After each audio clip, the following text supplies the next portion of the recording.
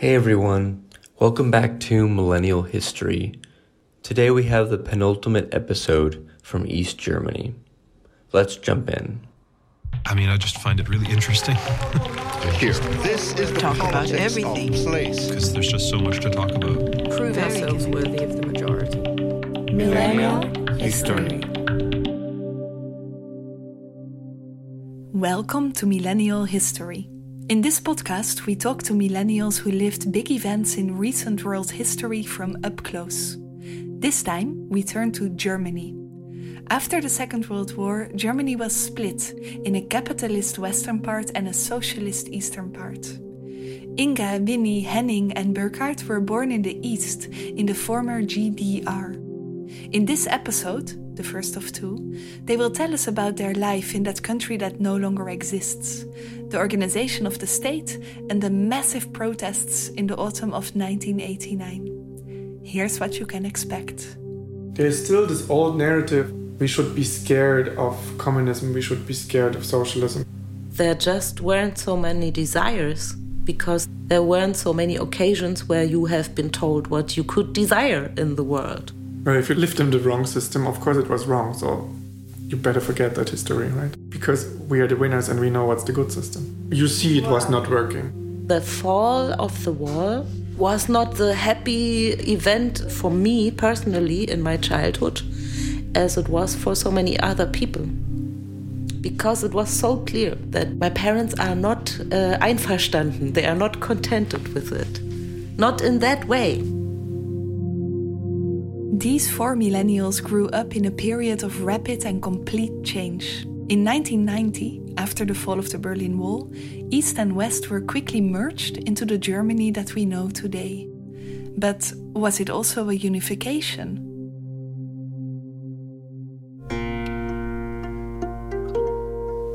How would you call it? That's a very interesting topic. What do you think, Inga? In German, what's the term they use? Wiedervereinigung. My grandfather said always to my mom in the 50s, way before the wall was built, Karin, put the radio on, maybe we have the reunification already. The end of German history is the reunification. This was really the main goal since post-World War II. The end of history came, Germany was reunited, the Cold War was over, we all bought Coca-Cola, end of the story. 16 million people were adapting from one day to another to a very new system. We had to copy the system of the West all the time with everything. There was no way that there could be another form. Only the green light. That was the only thing that was taken over. That's the icon. That was kept. And the goodnight story for the kids also. Is there an East German identity? Can we ask that question of an East German identity? I felt always guilty to ask that question. Why did you feel guilty is so specific? Why guilty to ask? Because it feels questioning the whole process of reunification and the last 30 years of happy ending history.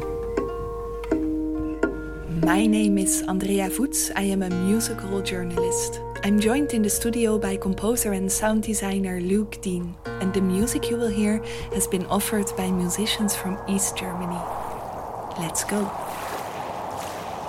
What still rings a bell inside of me is these abandoned places, like houses who are almost falling apart and were empty. You see the little holes from the bullets still in the walls. Everything was a little bit decayed and... Why was that? Yeah, because there was no money.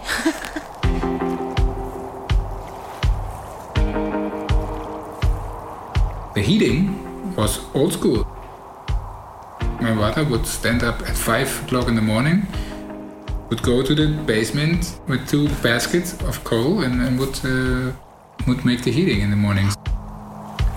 And that was in the 80s, not in the 30s or the 20s. We didn't have a telephone. on our door of the flat, we had like a tiny block of paper and a pencil. And sometimes when we came home, then there was like a note written, "Hey, we were here. We wanted to visit you, but unfortunately you weren't there, but maybe next week."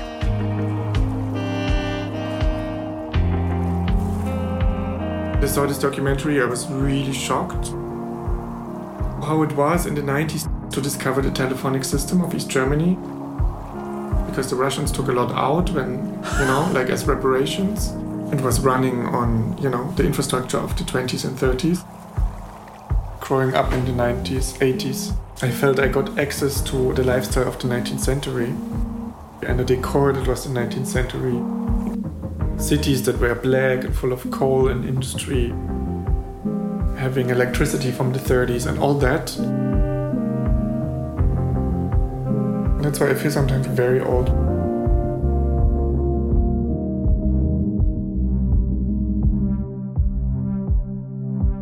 The atmosphere of the Cold War was very present anyway. Some friends of mine who were visiting GDR when they were kids always described it. It was so grey. They couldn't believe it. It was so grey. No billboards. All the houses in an old state. For most of them it was like a very strange, very grey and very a country with much tristesse in it. We were playing ball and we were riding the bicycle. I don't know what we did all the time. We did all that, I think, exactly the same way as Western children. It was just that our houses were grey and we had no billboards with advertisements on the wall.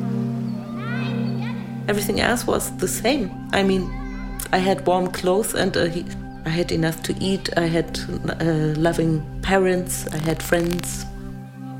I had my choir. There was nothing to miss as a child. There was nothing to be depressed about. I can't remember that I had only one day the feeling that I'm missing something. That I want something which I cannot have materially. There weren't so many things to buy, so you didn't work for the reason that you wanted to go to the shopping mall on Saturday to fulfill your desires. So when you were working for maybe rent and a beer in the afternoon, and that's it. There just weren't so many desires because there weren't so many occasions where you have been told what you could desire in the world. That must have a massive influence on the sense of self that people have. Yeah, it seems to me like this as well, actually, yeah. Especially on the women. So much of the advertisement always goes into the direction of women to feel shitty about themselves.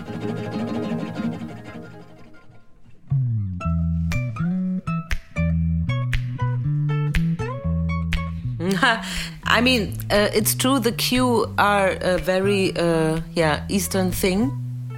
One occasion was something special was available. For example, bananas or a certain kind of bread, or simply, to get things for everyday life. It was always, hard to get your stuff, And sometimes there weren't even apples available for half a year. What did it create in these days was, I wouldn't call it black market, but a network of complicity.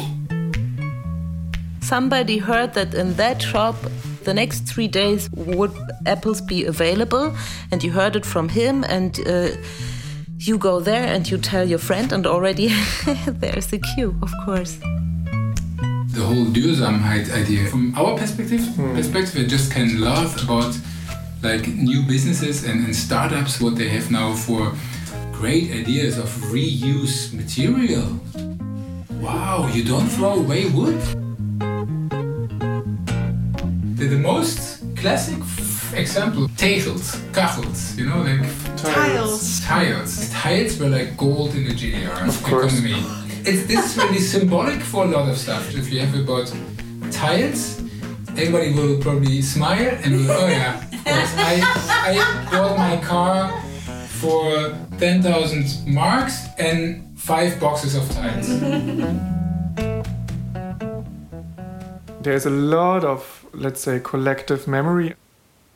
I went in Moscow in this apartment and I knew exactly how the apartment looks like and what to do, because the architecture was very similar than to the East German Plattenbau.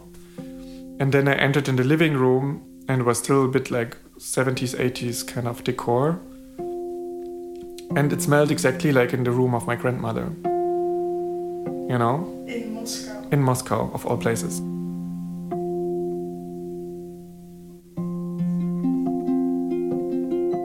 More or less consciously, we are looking for belonging and identity all the time. And I think in a very subconscious way, our surroundings influence us very strongly when we are kids. Something special, I think, about the GDR, that you would let your kid walk home alone in the darkness in the evening. A 9-year-old kid. Who would do that nowadays? Nobody. Because there was no atmosphere of violence. There was also not much criminality. It felt safe. Why do you think that was? Maybe because everybody had a job? So also people that would never have a job now were employed. Yeah, or alcoholics, or I don't know, strange people, weird people, people who really cannot work. And they had a job, and often they had a job without that there was work, actual work to do. There's thousands of stories of people pushing a button every day or something, and being paid for it. But there was a space for everyone in a way. And a job means enough money to have a flat and enough to eat, although there were no bananas. And sometimes also no apples. Depended. And you don't have this huge responsibility to be responsible for your failure or for your success. And my mother, especially because I think it's also an interesting fact, also described that in the beginning she could not deal with Western German women because they were all housewives. What should I talk with her? She did nothing in her life than raising children and clean the kitchen. So we have nothing in common, nothing. There's still this old narrative. We should be scared of communism, we should be scared of socialism, we should be scared of left-wing ideas. We went through that, no solution. Like, you see it was not working, you know?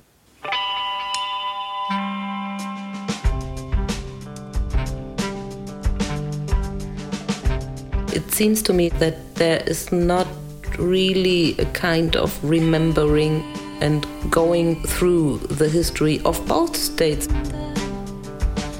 In the history books, it's always the Western. The BDR is very represented, and the GDR is the other country in the East. Well, if you lived in the wrong system, of course it was wrong, so you better forget that history, right? Because we are the winners and we know what's the good system.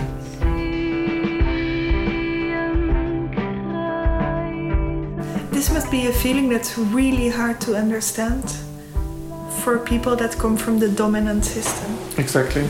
Eastern Germany, it's labeled as a dictatorship, right? Or in Germany, it's like Unrechtsstaat. What do you think about that? This is a very sensitive topic. Because on one hand, I think it's simply true. You were told all the time the most important is the state. And even more important is the USSR, the mother state. There was a kind of common meaning which was very present, and you could be for it or secretly against it. Things are very easy in a way.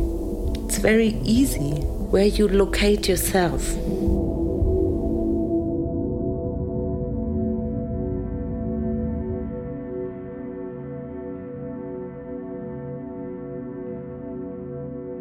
On the other hand, when I, for example, talk to my father about this, what he always is complaining about that is the kind of arrogance with which the GDR is judged by Western people. Without knowing much about the country and without knowing anything about the people who lived in that country.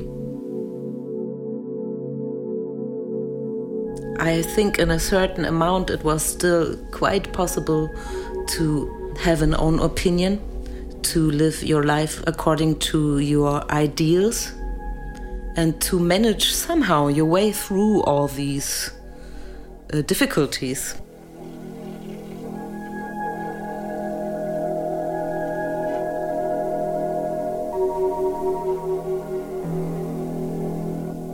When they wanted, they could find out everything about you, about your desires, about your little sins maybe, that you one time did something which was not really legal, and they knew it. There were so many persons where they overheard the telephones, where they installed the little microphones in all over their flats. And of course, when you watch a person 24/7, then you start to know the person very well. But this didn't happen to everybody. This happened to suspicious subjects. Your parents have probably a long file, right? Why would they have a long file? Well, my father was a minister himself. Minister? Like a Protestant minister. He had a file, if I'm not mistaken, of 3,000 pages. He had, I think, 3 or 4 constant people who were checking on him and writing at least once a week a report. They were very aware. And for very important meetings, they met in a car driving, or they went walking outside. So they knew, okay, this is a very confidential talk, no one should hear it. So already in GDR times they were joking, like, okay, now, please note for all the Stasi people.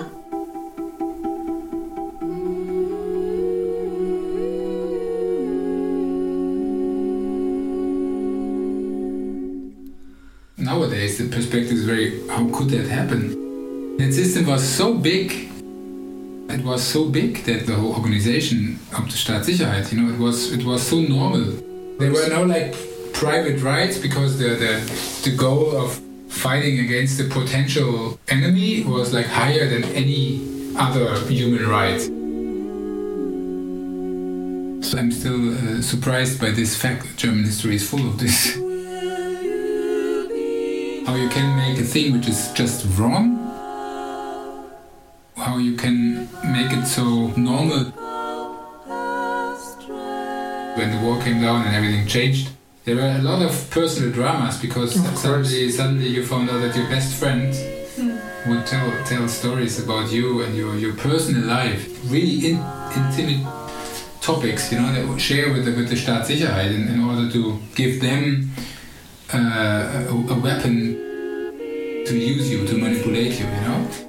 Because warfare. Yeah, of course. Like they were like good, very good in that. Did you have any of these personal dramas in your families? The spying thing, you mean? Yeah. Yeah, my father. Yeah, he doesn't told me really exactly. We got our dossier, we had the files, and yeah, he doesn't. He only said, so, and then he stopped. He doesn't tell me. He didn't tell you anything? No. They only said like, it was not nice to read it. But yeah. You don't know what happened, if he was spied on? Yeah, he was spied from somebody who, he loves or he likes, and he was disappointed about it.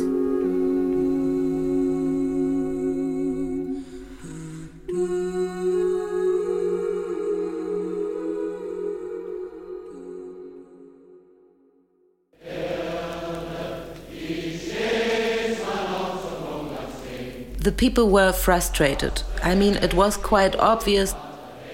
Everybody could see that the state was broken.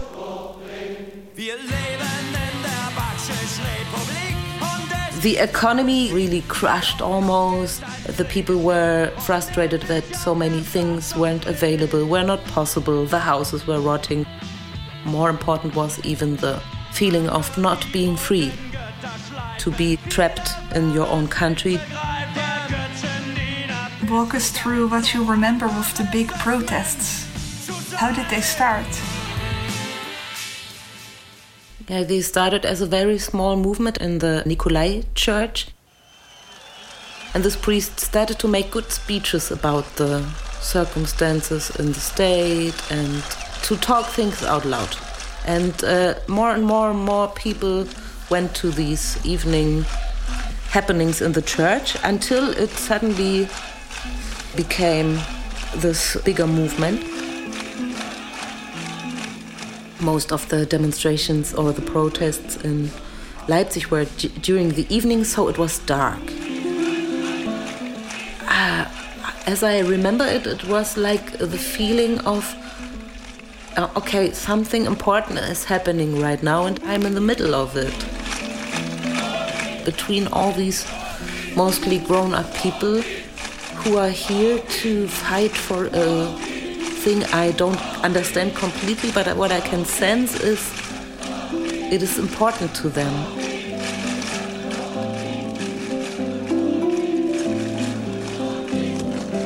We were together and it felt safe and it felt enthusiastic. And also, I don't remember that they were shouting all the time. It was also a lot of walking quietly. Just be there and show presence. October 9th, 1989, where 100,000 people were marching with candles silently around the Ring Street in Leipzig.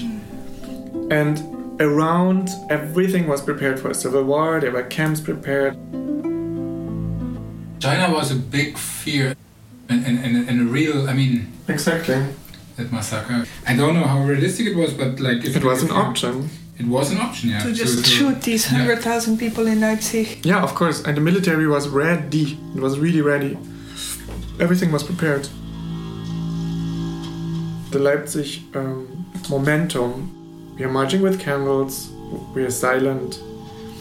And from there, I think, even the military was not daring to intervene. And I think from there, like, such a momentum came up and people really felt empowered.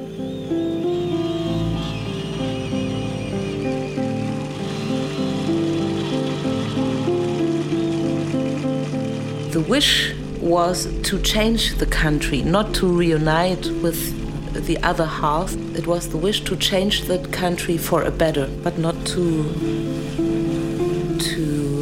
connect it or annex it to the West.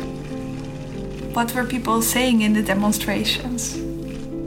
I mean, I think the most obvious and most well-known is we are the people. Wir sind das Volk. What did people mean with that? That they wanted to be they wanted to participate in decisions and they wanted to participate in political life, like in democratic countries, in real democratic countries.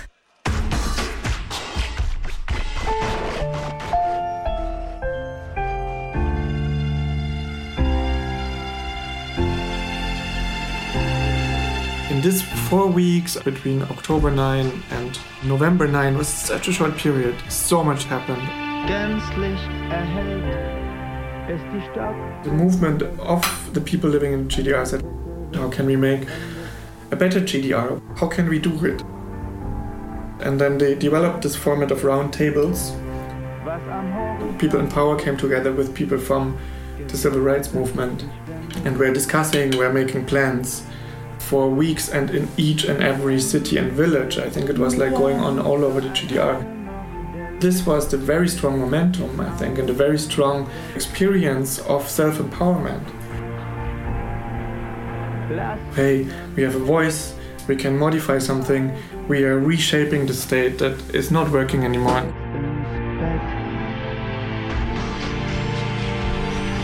Denn der Dunst noch verstunden, ist getilgt und verschwunden, die Dämmerung in Sicht. There was like a certain momentum where this was possible.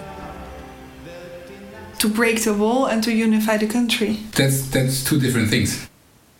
This is still the responsibility of our generation, I think, to make clear that this is a difference, like 89 and 90. The fall of the wall was not the happy event for me personally in my childhood as it was for so many other people. We want to go because it was so clear that my parents are not einverstanden, they are not contented with it. Not in that way. What do you think they were afraid of in that moment? I think they were exactly afraid of these things, how it finally turned out.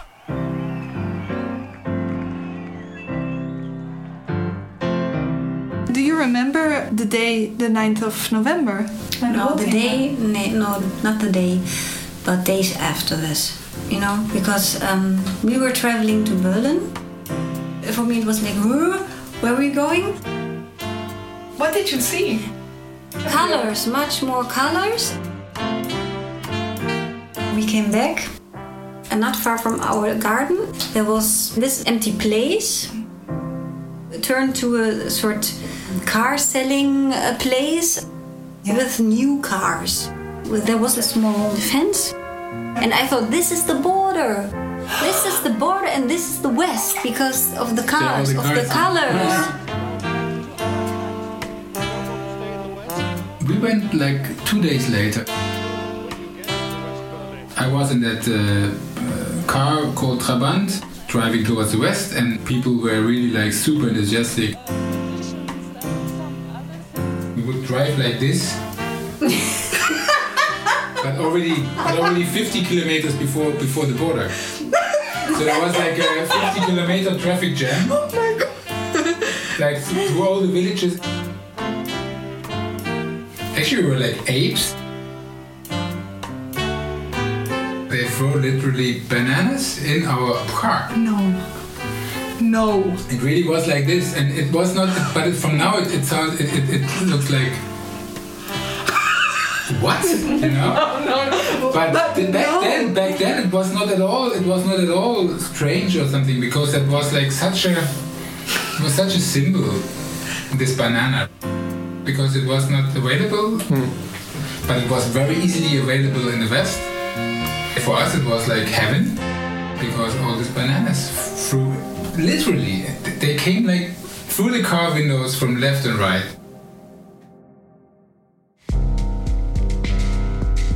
I saw my father crying for the first time. Why do you think he was crying? He was, he was really waiting for this moment. On November 9th, my mom, on the one hand, she was feeling finally we have the reunification and all this kind of dream, all this hope of like 50 years or 40 years.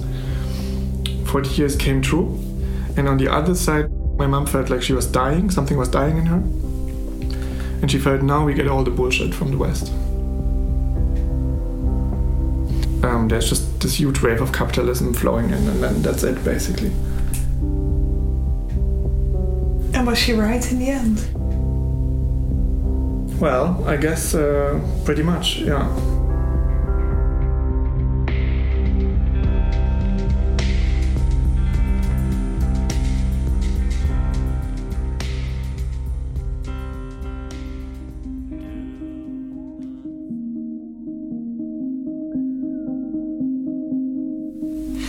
When everything changed, what would you say was the biggest change, if you can pick only one? I have something so nice in German in mind. Please say it in German. Allgegenwärtige Versuchung. My German is not bad, but this... Yeah, it's maybe also a little bit old-fashioned language, but... Let's find out. You look for Versuchung, ja? Ja. Ich suche vor allgegenwärtig. Omnipresent. Omnipresent. Omnipresent and...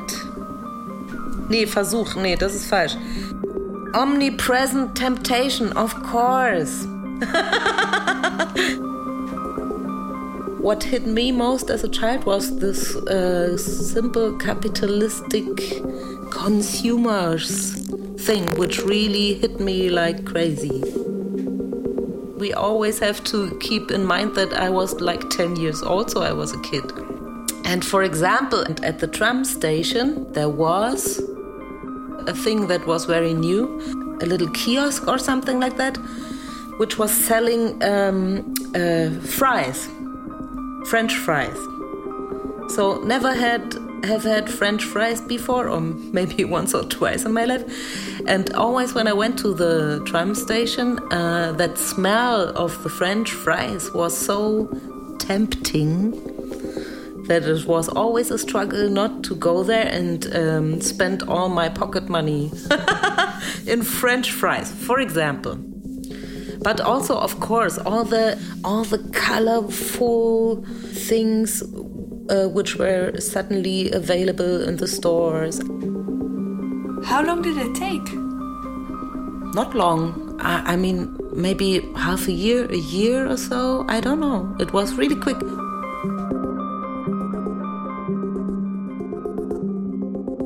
It's so remarkable that can go so fast. So quickly, right?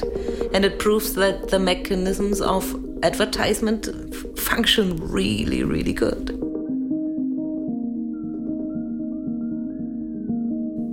This show was brought to you by Resonate Productions. We make musical journalism about emotional blind spots in society. Many thanks to all the musicians from Eastern Germany who donated their songs to help to tell this story. Used to be New, Jamaluddin Takuma en Uwe Kropinski, Glücklich 1, Ninive, Herbst in Peking, Keimzeit, Zentralquartet, Hans Narva, and When the Hands Point Up, the Excitement Starts. You can find all of them on facebook.com/musicaljournalism. In the next episode, Winnie, Henning, Inga and Burkhard will show us how a new system was implemented in the hearts and minds of the former citizens of the GDR. And we will discover how sudden historic shifts in ideology and power can support every millennial in the changes that lie ahead of us. See you next time.